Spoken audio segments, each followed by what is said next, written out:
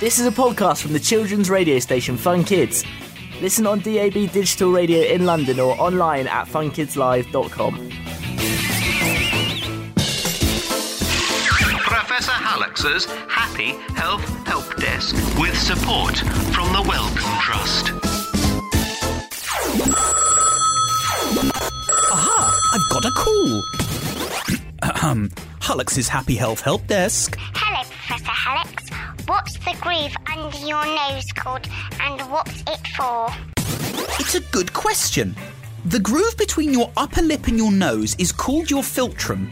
Human beings aren't the only ones that have some sort of crease in this place. Many mammals have them, although they come in all sorts of shapes and sizes. For some animals, it's a way to help moisture travel between the mouth and the nose. Moisture in the nose is particularly important to animals who rely on a good sense of smell, like dogs. Our philtrums don't do a job. They're just a leftover from our evolution.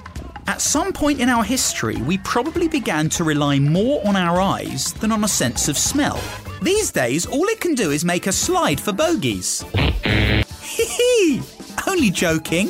The philtrum isn't a slide for bogies. Poor old philtrum hasn't got a job at all.